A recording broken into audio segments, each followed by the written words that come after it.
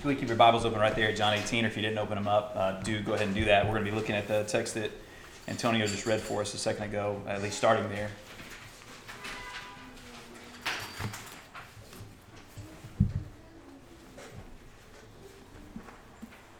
So recently we got one of those doorbells that has a video on it.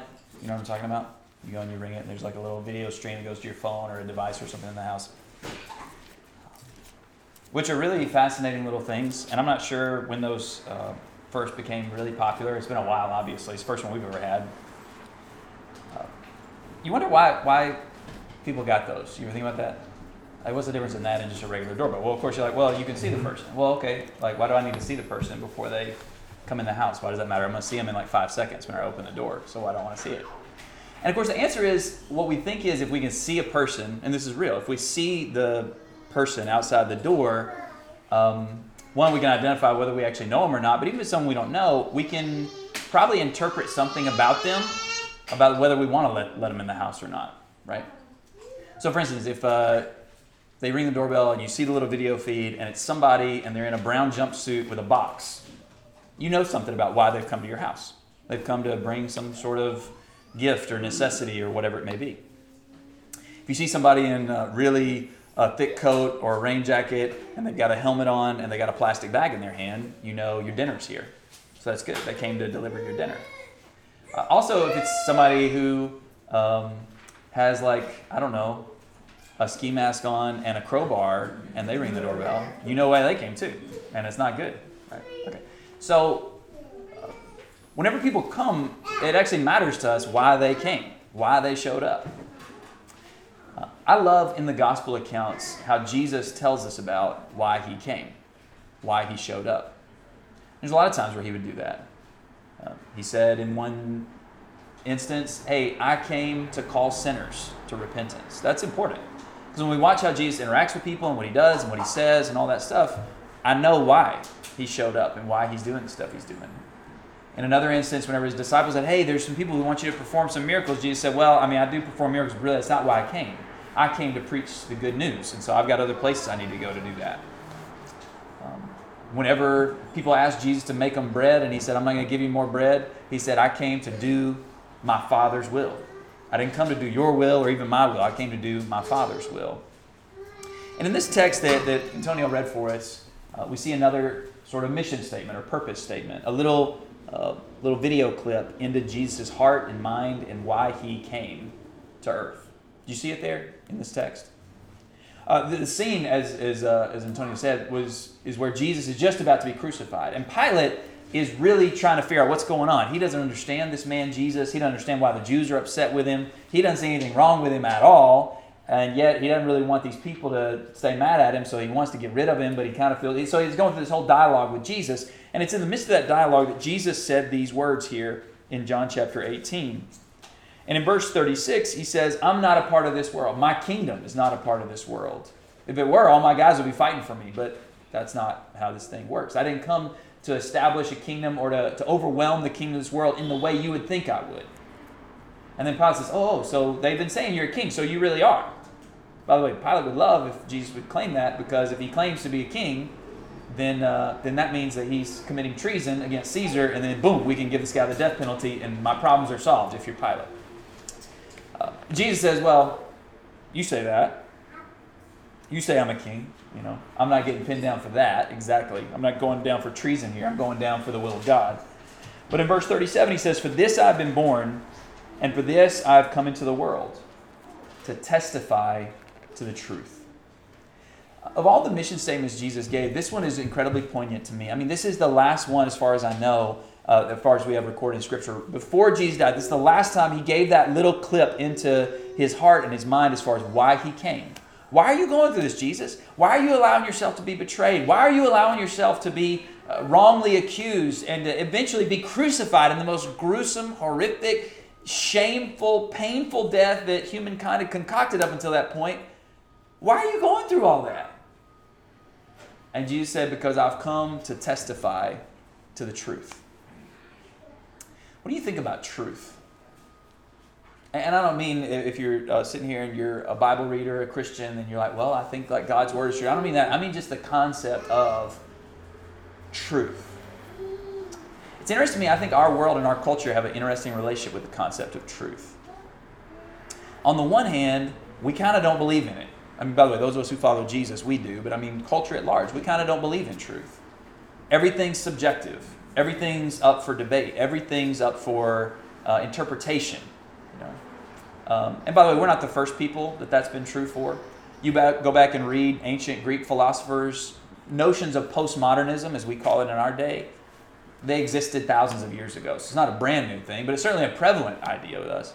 And of course, that gets sort of furthered by the fact that we don't know who to trust. We don't know who's telling the truth. You watch this news channel and that news channel and read this paper and that paper and talk to this person, listen to that public figure. And I mean, it kind of seems like nobody's telling the truth, and it kind of seems like nobody much cares about the truth. And yet, do you ever notice how important truth is? So think about just in this past year, how many matters of truth, or maybe to be a little bit, use a little different word, what's real or what's reality, have been argued and debated. Questions of social and racial justice. There have been discussions about truth. This is the way it is. No, that's not the way it is. Questions about this virus. It's really deadly. Of course, some people are like, no, it's not at all. And all this kind of stuff. Masks help or masks kill you or whatever. People make these arguments, and the way we assert it is that this is right. This is the reality of the situation. This is what's true. Of course, in November, that's how it was. If you vote for this person, this is the way it's got to be. Or you vote for this person, this is what's going to happen. It's truth. It's reality. You see what's weird about that? We crave truth. We crave a need for something real that we can build our lives on. And yet our problem is we don't really know where to find it. Or we don't want to really embrace the fact that there is truth out there. Now, there's some things we can't agree on. I say everybody. I think everybody agrees on. If I climb on top of a tall building and I tell you guys, hey, you know what? I've determined that I think if I just step off the top of this building, I know it's 15-story high, I'm going to be fine. Because I've lost a lot of weight this year, and I figured out, so I've been working out, and I think what I can do is I can step off, I'll be able to roll up the bike, it's no problem. And you say, dude, that's not true. That's not true. That's not the reality of the situation. I may think it is, but that's not what it is, because you know it's true. We know when meet people say, oh, you know, the world is flat. We're like, no, dude, we've done this. Like, we figured this one out. It's not flat. That is not true, right? So it's interesting in like the natural scientific realm, at least things that we can observe and experience, we're able to say this is true. But then on a lot of other things, especially the spiritual things, the eternal things, it's hard for us to embrace that there is a reality, that there is a standard, that there is a truth. Jesus knew that was hard for us. And I'm not sure all the reasons why it's hard for us, but I know it's hard. Jesus knew that it was hard for us. And he said, I've come to testify, to get on the witness stand and tell you, yes, there is such a thing as truth, and I'll tell you what it is. Actually, Jesus would say in another place, he would do more than tell us what it was. He actually said, I am the truth. I am the truth. John 14, verse 6, and the life and the way. All right, so here's what I want us to do. I want us to look in the Gospel of John, learn some truths about truth. Look then at what Jesus says about how truth is revealed. And then finally see how can we be so sure that Jesus is a trustworthy witness to the truth. But this is maybe a little more relevant for those who don't really believe or aren't sure what they believe about Jesus and stuff. Why should he be somebody I listen to about what's true and what's right? But even for those of us who do believe in Jesus, there's all kinds of voices that pull us in different directions about what Jesus said or what Jesus is, or this is true or that's true. We need to be reminded, why is it that Jesus is the truth and he's the one we listen to? All right, truths about truth. How is that truth revealed? And why is Jesus a trustworthy source for truth? Go to John chapter 1. John chapter 1. In the introduction to the Gospel of John and the way John tells the good news story of Jesus, he speaks about him in this way. John 1 and verse 1. In the beginning was the Word. And the Word was with God, and the Word was God. All things came into existence through him. And apart from him, nothing has come into existence that has come into existence. In him was life, and the life was the light of men. The light shines in the darkness, and the darkness did not comprehend it. John here begins with a parallel passage, by the way, to the beginning of the Bible story in Genesis chapter 1, speaking about the creation of all things. And what he says is that our reality, the environment we live in, the laws of physics in which we survive, everything that exists in heaven and on earth and human beings and everything else, it all exists through Jesus. Jesus is the one who has defined what's true about our everyday life. All this stuff, the world is round, oxygen is necessary for humans, gravity, all that stuff, that exists because of Jesus. He's the one that brought all of that reality, all of that truth into existence. But John doesn't just stop with talking about Jesus bringing the natural things, defining the natural things and defining what's real and what's true in the natural world that we experience. Skip down the text a little bit to verse 14. It says, "The Word became flesh and dwelt among us, and we saw his glory, glory as of the only begotten from the Father, full of grace and truth." John testified about him and cried out, saying, "This was he of whom I said, he who comes after me has a higher rank than I do." Now this is important because John was a prophet, and actually people thought John was the prophet that God was sending to change the world. And John said, no, I'm not the one, really. I know I'm a big deal. Jesus would say of John the Baptist, there was never a greater man born of women than John. And so John says, though that may be true, what Jesus said, he's greater than me. Whatever truth I may reveal or define as a prophet of God, he has a greater rank than I do. Keep on going to the text. In verse 16, it says, "For of his fullness we have all received grace upon grace." For the law, that is God's teaching, God's instruction, God's definition of how human beings should conduct themselves and justice and righteousness and worship to God, all that kind of stuff. And by the way, just the revelation of God's nature in the Torah, the law, that came through Moses, the great prophet. I mean, by the way, people in at least the Western world recognize Moses. You'll go to courthouses and stuff, and you'll see little reliefs of Moses carved into the stone and all that kind of stuff, because people know this guy said some important stuff. And John here says, yeah, Moses did say some important stuff, but listen to what he says. But grace and truth were realized through Jesus Christ. As great as John was, as great as Moses was, Jesus is the one who revealed these things. And he ups the ante in verse 18 by saying, "No one has seen God at any time. The only begotten God who is in the bosom of the Father, Jesus, he has explained or revealed God." So besides the natural world being defined and formed and brought into reality by Jesus, philosophy, ethics, all those things are not defined by prophets like John the Baptist and Moses. They're defined by Jesus. And it's not even those things. It's not even just the natural world. It's not even philosophy and ethics of how humans should live. But actually the very nature of God himself is defined and revealed by Jesus. All right, so here's the truth about truth. Jesus himself defines reality. For Jesus to say, "I am the truth," that is Jesus to say, "I am the one who defines what's real and what's not real." The stuff that's pretend, the stuff that you just imagine, the theories that you have. You come test it out with me, and I'm the one who will let you know what's real and what's not real. Jesus, the truth that Jesus reveals, the truth that Jesus came to testify of through his very death, is the definition of reality. Go over to John chapter 3. Let's look at another one. John chapter 3, something else that we learn about truth, reality, as it's revealed and defined by Jesus. John chapter 3, super famous passage here. Jesus talking to Nicodemus, the ruler of the Pharisees, who came to him by night. And at the end of that, it's unclear whether it was Jesus himself speaking or whether it's John, the narrator, telling us. But he says, Jesus came to reveal the love of God. God so loved the world that he sent his only begotten Son so that whoever believes in him will have eternal life and will not perish. A lot of times, unfortunately, we stop at verse 16. But actually, there's some really important stuff that gets said after that, including some important things we learn about truth. Pick up in verse 19. It says, "This is the judgment, the determination. The definition of reality. But that's what a judgment is. Like when a judge, theoretically at least, what a judge is supposed to do is say, this is what happened, this is what didn't happen, this is what should happen as a consequence of what happened, and boom, we're moving on. That's how judges are supposed to work. This is the judgment.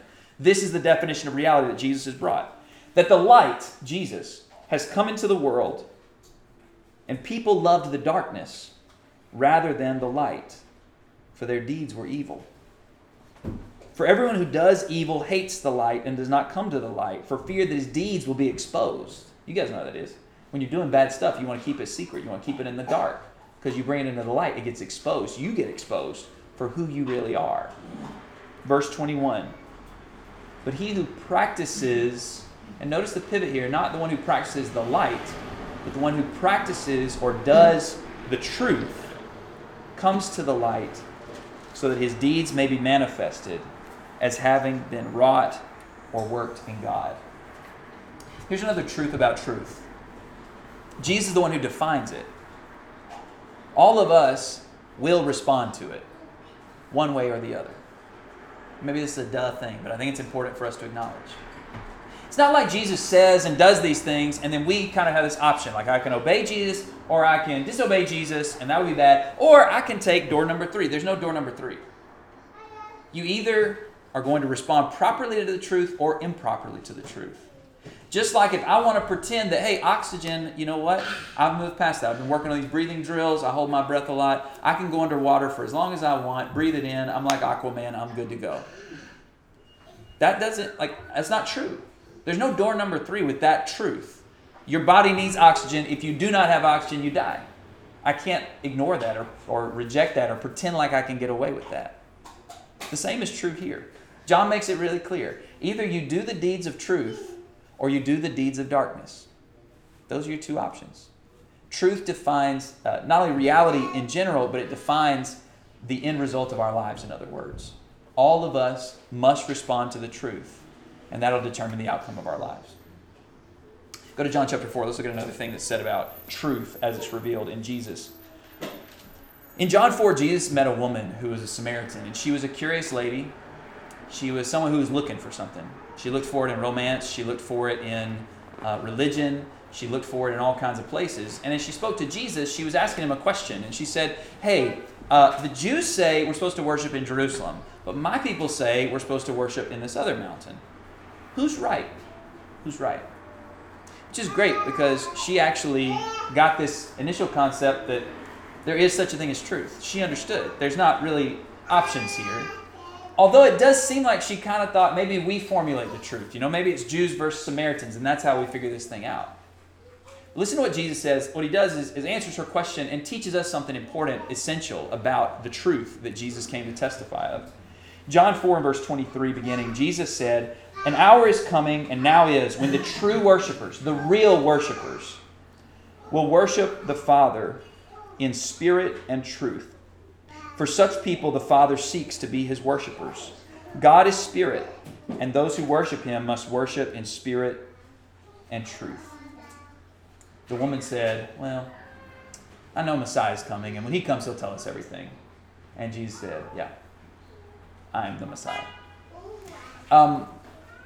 Okay, so what do we learn here about truth? Truth is essential to drawing near to God. Truth is essential to draw near to God. In other words, you can't just ignore the stuff Jesus has to say. You can't choose door number 3 and think somehow my life may be hard now and kind of bad now, but you know what? God's going to be cool with me in the end because he kind of knows my heart or whatever, and I'll get there. Not according to Jesus. What Jesus came to bear witness of or to testify to is, I'm the truth. I'm the way. No one comes to the Father except through me. The true worshipers, the people who get close to God, are those who will do it in spirit and in truth. Now, I'll say this. Sometimes I think we read the spirit and truth, and I think this is okay. I don't think this is a big deal, but I just think it's worth noting. Some of them say, oh, what this passage is saying is you got to worship like with all your heart and soul, like your spirit, like just be fired up for God. And get all the details right in truth. Like make sure you are really obedient. Look, I think we need to be really obedient. I think we need to be fired up for God.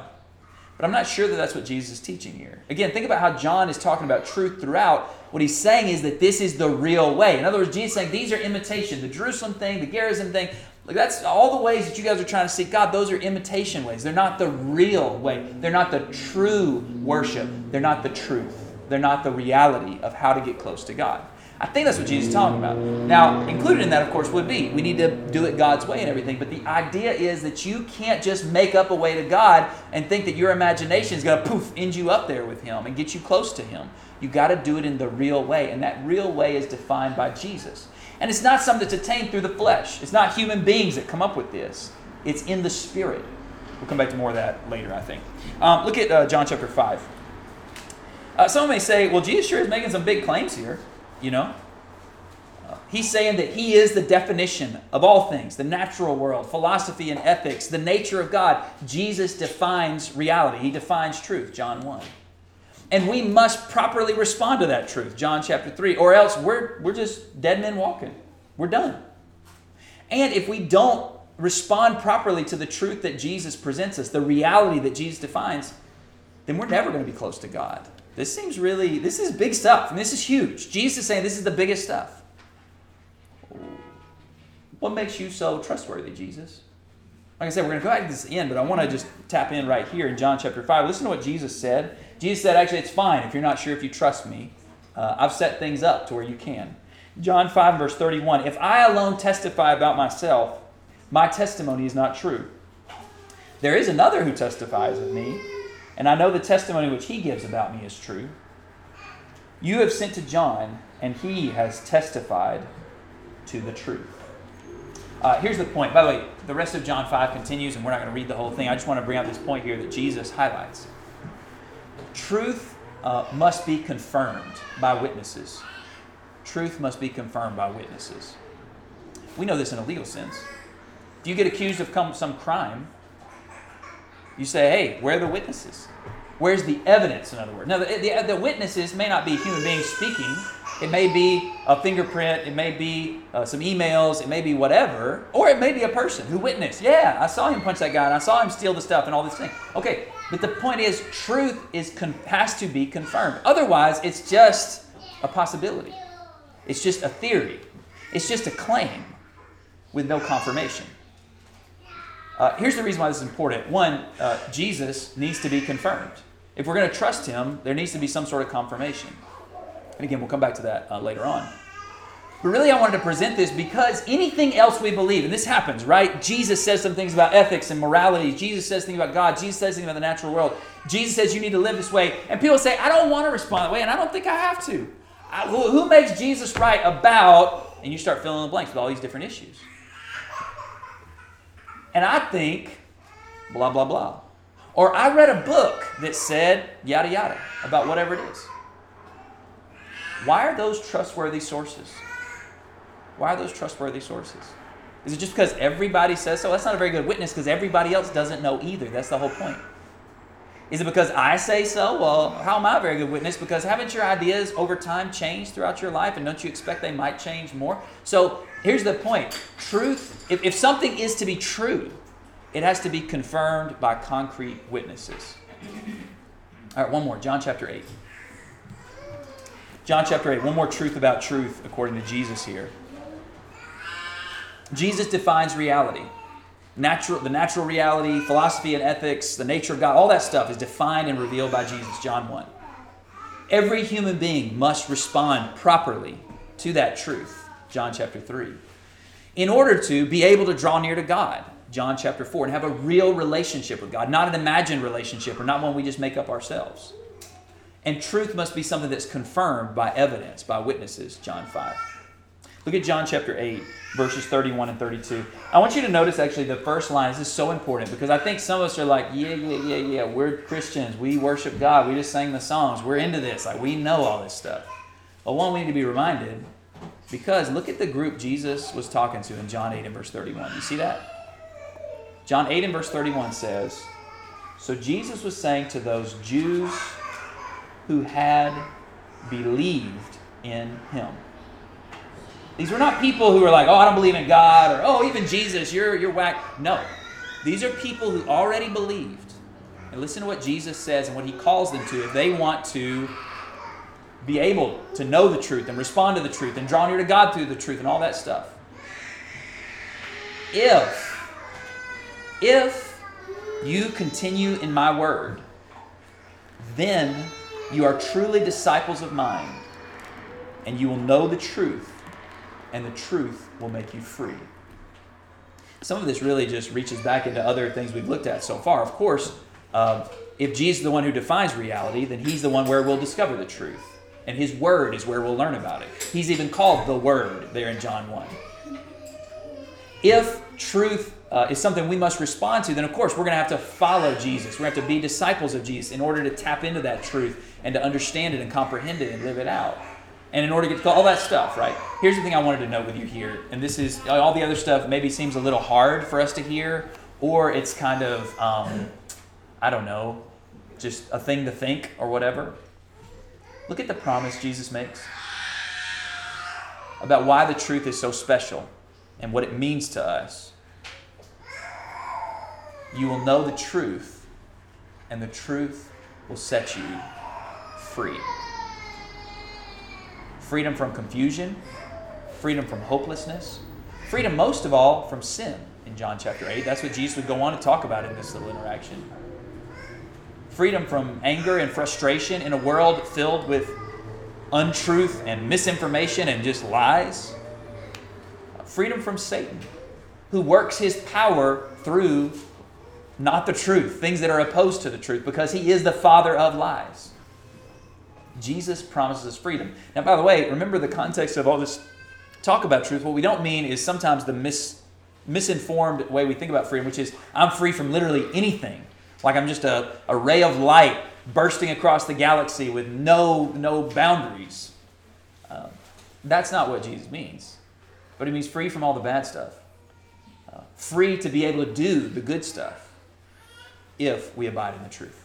All right, so those are some truths about truth that I hope I will see how critical this is. And by the way, we should have seen that already, because Jesus said, I've come and I'm willing to lay my life on the line, to die on the cross, to be a human, all that stuff, because of the truth. But if that wasn't enough for you, if the cross of Jesus wasn't enough to tell you that the truth was a big deal, you can see some of these words of the gospel that help us see that. All right, so how do we learn about the truth? How do we tap into it? There's different ways that people, I think, try to discover truth. We already hinted at them already, but let me just lay out a couple options.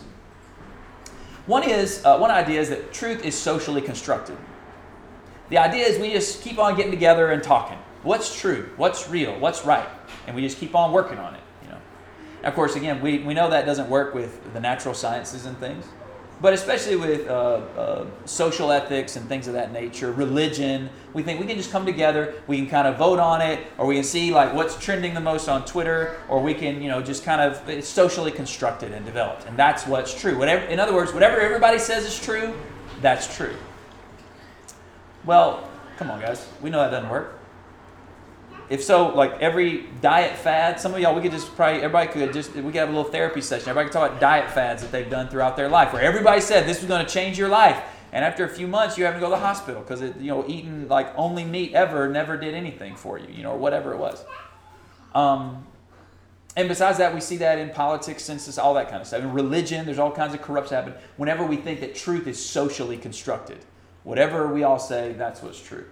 All right, so that doesn't work.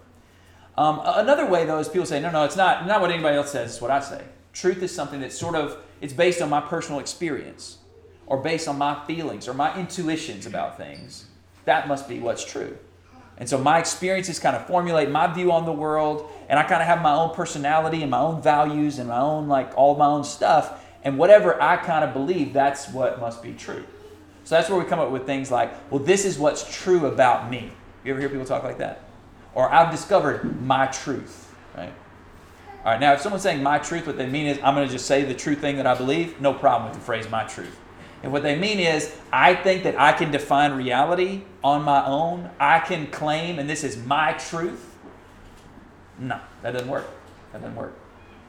For so many reasons. I won't even try to go into it, but I think we know that. Or at least those who pursue that path of life, you end up discovering that eventually. This isn't working. One reason is I keep on changing. And therefore, my truth that I'm building my life on, it keeps on changing. And so it can't be my feelings or my intuition or my experience that I use to construct truth. So truth can't be socially constructed. It can't be personally derived from my intuitions or my own experiences. But another that I think sometimes is like, hey, listen, we can't trust everybody, okay? Truth can't be socially constructed. And I can't trust myself. But there are certain like institutional authorities that I can trust in, right? So fill in the blank college, whatever they say about sexuality, that must be true, you know? Or fill in the blank religious organization, body, church, whatever it may be. Maybe some guy at the top of that or some famous person who kind of leads this group. That must be how it is to get close to God. There are these authorities. Whatever this governmental body says, that's what must be true about how society, whatever it may be, right? We look at these institutional authorities. But of course, you know the problem with that. Those institutional authorities are deriving their claims and their assumptions based on things that are socially constructed from a bunch of people who have their own... So we're back right where we started. It doesn't work. And yet all these things are where we try to find out what's true, what's real, what's right. What did Jesus say about how the truth would be revealed? Look at John chapter 14. This was just a few hours before the scene that we started with, where Jesus is before Pilate, about to be executed. Jesus is there with his now 11 apostles, the men he had specially chosen. Judas had left their presence. And John records several chapters. John, who would have been one of the apostles there, he records 5 chapters, chapters 13 through 17, of this dialogue that Jesus had with his closest, most intimate disciples. And Jesus spoke a lot about truth and what would happen after he died, and how their relationship and the world's relationship to truth would be after that. I want you to listen to what Jesus has to say and listen to the key of how truth is revealed. It's not socially constructed. It's not from personal intuition or experience. And it's not something we can even rely on institutional authorities of the world to impart to us. But Jesus said he's the truth. And if we continue in his word, that we'll know the truth if we take it from the way that he reveals it. Listen to what he has to say. I just want to read a few passages and then start talking about some conclusions here about this before we bring it home. John 14, verse 15.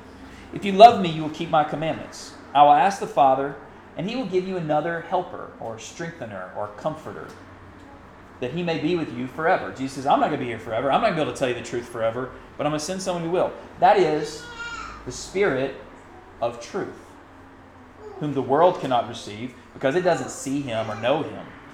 But you know him because he abides with you and he will be in you. I will not leave you as orphans without direction, without clarity, but I will come to you by the Spirit. Skip down to verse 25. Jesus continues and he says, these things I have spoken to you while I've been with you. But the Helper, the Holy Spirit, whom the Father will send in my name, he will teach you all things and bring to your remembrance all that I said to you. Peace I leave with you. My peace I give to you. Not as the world gives do I give. Do not let your heart be troubled. And do not be fearful. Be free from trouble. Be free from fear, because I'm sending this helper, the Holy Spirit, the Spirit of truth, who will bring to your remembrance all the things that I've taught you. Look at chapter 15 and verse 26. Chapter 15 and verse 26. When the helper comes, this Spirit of truth, the one who would remind them of all the things that Jesus had said, when the helper comes, whom I will send to you from the Father, that is the Spirit of truth who proceeds from the Father, he will testify about me. If Jesus is the truth, then we need to have that truth about Jesus revealed. Well, that's what the Spirit would do. He would testify about Jesus. He would reveal the things about Jesus. And you will testify also, because you have been with me from the beginning. And one more, chapter 16, starting in verse 7. John 16 and verse 7, Jesus says, but I tell you the truth, for it is to your advantage that I go away. For if I do not go away, the Helper will not come to you. But if I go, I will send him to you. And he, when he comes, will convict the world concerning sin and righteousness and judgment. Concerning sin, because they do not believe in me. And concerning righteousness, because I go to the Father and you no longer see me. And concerning judgment, because the ruler of this world, Satan, has been judged. I have many more things to say to you, but you cannot bear them now. But when he, the Spirit of truth, comes, he will guide you into all the truth. For he will not speak on his own initiative, but whatever he hears, he will speak. And he will disclose to you what is to come. He will glorify me, for he will take of mine and disclose it to you. All the things that the Father has are mine. Therefore I said that he takes of mine and will disclose it to you. Okay, the character that Jesus introduces as the master key to an understanding and knowing the truth that's found uniquely in Jesus is the Spirit of God, the Holy Spirit, the Spirit of truth, as Jesus refers to him here. Remember what we said in John chapter 4, where Jesus said, hey, if you want to get close to God, those who worship God worship him in spirit and in truth. It's not something of the flesh. It's not something human beings come up with. It's something that comes directly from God to bring us close to God. The Spirit of God came to unveil and reveal the reality about Jesus, to testify that he really was the Son of God, and to not only do that, but to actually impart information, to remind them about the things that Jesus had taught and said. And actually, Jesus says here, he will disclose to you. Do you notice the verse there in verse, 13 or 14? Verse 13. How much truth was the Spirit going to bring to these men that Jesus was with? It's not like, well, pretty much all the truth, or most of it, or a little bit of it. Jesus said he will guide you into all truth. All truth. Now, here's the interesting thing. What does this mean? Because this may actually lead us back to the personal thing, personal intuition thing. So what happens is you become a Christian and you receive the Spirit of God, and then you kind of get like a Bluetooth uplink from God, and bam, you just know everything. Bam, bam, bam, bam, bam. You know all the truth. That's one way that people talk about this. So some people would say, yeah. Truth is only in Jesus, and truth comes from the Spirit of God, from Jesus. But the way we all receive that truth is by direct revelation. God just tells us everything, each individually. I would kind of like to believe that's true. I think that would be nice. And I understand why people come to that conclusion. But I'll tell you, I think this very text really speaks against that notion. And here's why. A couple of things. One is, go back to chapter 14.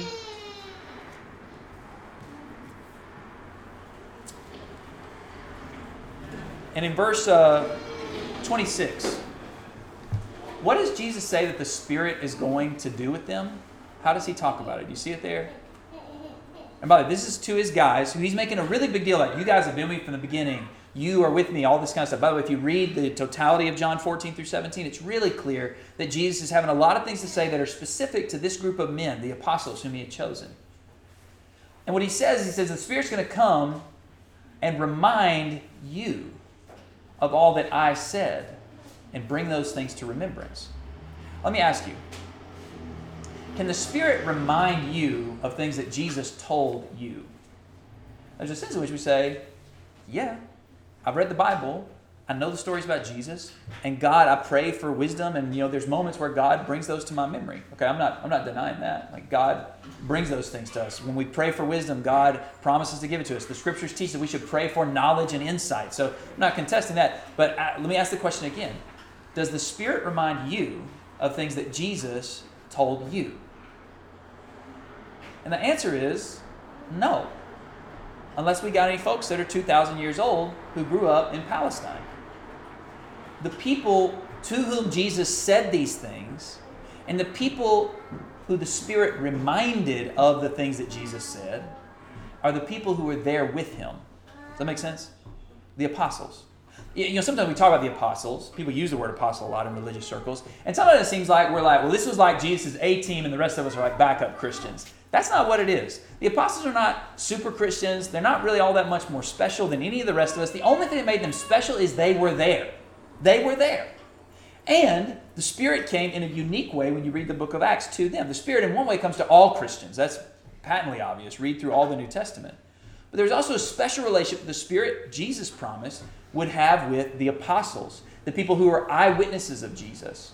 And the Spirit came to remind them of all these things so that they would then, Jesus said, he will bear witness of me. Look at chapter 15, verse 26.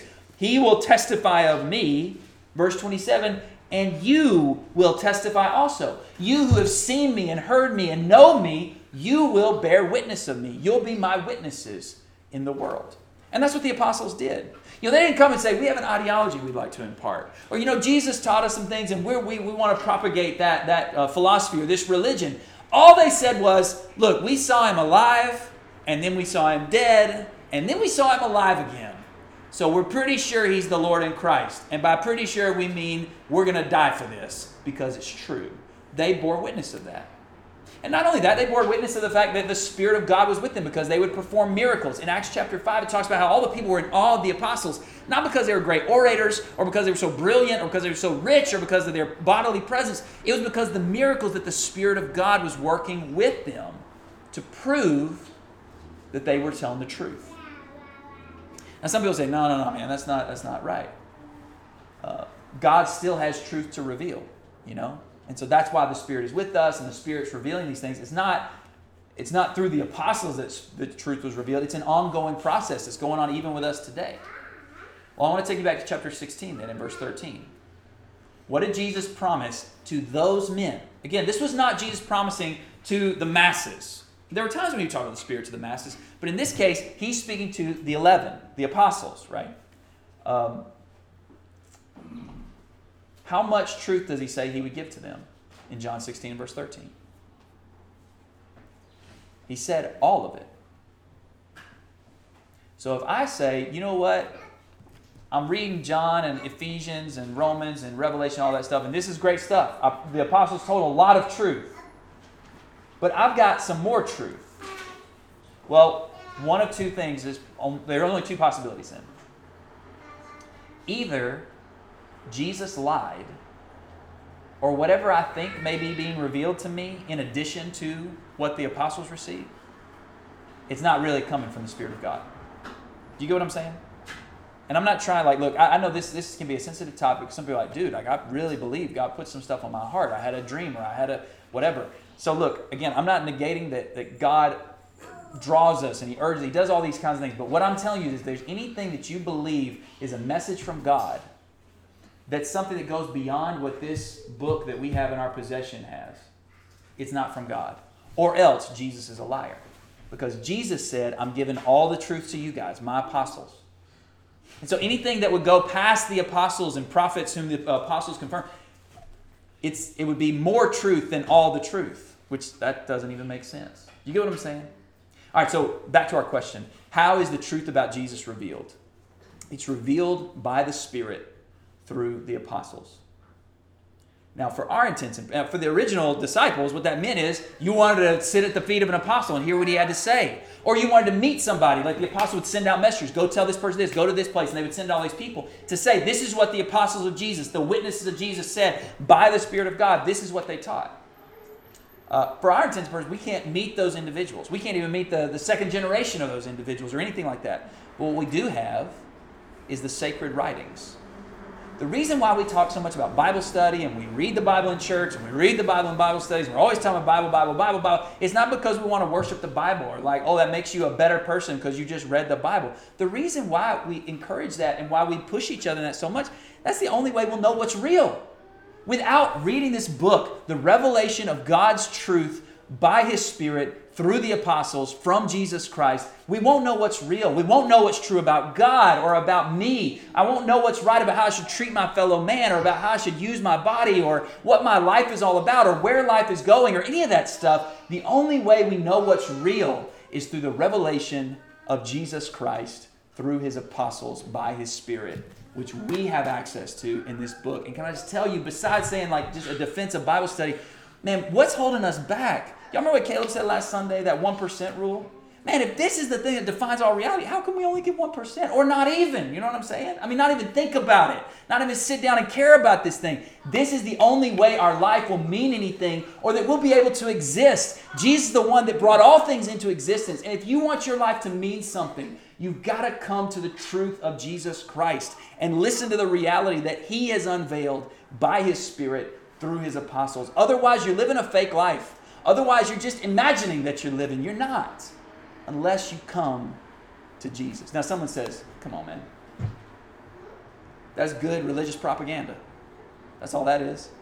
Because, there's tons of religious leaders and tons of groups of religious leaders that say they have the truth. And that is correct. That is true. People do say that. But here's the big, humongous, world-changing difference. What Jesus said, it came true. Here's what I mean. There before Pilate, Jesus said, I'm here to testify of the truth. His disciples had all left him. I don't know if they thought all that Spirit coming and guiding them stuff was just a dream or, a wish that Jesus had and didn't work. I don't know what they thought, but it didn't seem like they thought Jesus was going to come through for them. And I know Pilate didn't think much of Jesus because he ended up having him crucified. And while he was on that cross, the people mocked him and abused him and spat upon all kinds of horrifying things. You might say, well, that's not a very strong testimony to the truth. And it's not. If the story of Jesus ended at the cross, we wouldn't have much more reason to trust him than anybody else. But you guys know what happened next. He didn't stay at the cross. He didn't stay in the tomb. Just like he had promised over and over and over again, calling his shot, I'm going to die. And then I'm going to not be dead anymore. I'm going to be raised up. And then he did it. And then whenever his disciples came to him in John chapter 20, verse 22, you know what Jesus did? He breathed on them, it says, and he said, receive the Holy Spirit. Receive the revelation of the truth. It's happening, guys. All those promises I made, they're real. They're true. Whenever it comes to a trial or something, when you have a witness that comes on the stand, you want someone who is trustworthy. Not somebody who's got their own bad criminal record or somebody who's proven to be a lie. They take a polygraph and it all goes wrong. Whatever it may be that people, I don't know. I only watch movies about legal stuff, so I don't know how it really goes. But you guys know what we're talking about. You got to have witnesses that you can actually count on. Jesus proved himself to be a witness we can count on. Because even death itself, the one question that none of us have ever found an answer for, the one problem that we've never solved, the one reality that really we feel like is the only reality. Isn't that what they say? There's only two things you can count on, death and taxes. And frankly, you don't always have to count on the taxes. You never know. But death, you can. That one reality, Jesus proved himself to be even greater than. That one truth that equalizes all human nature, Jesus said, I control that truth. I've come back from the dead. So you should listen to me on all the other stuff. Listen to my truth. My truth is the truth. It'll set you free. It'll bring you to God. It'll bring life into the darkness and death of your life if you'll just listen to me. And thanks be to God that Jesus did come and that he came to testify to the truth so that we all could find reality, a real life, a life that matters now and forever.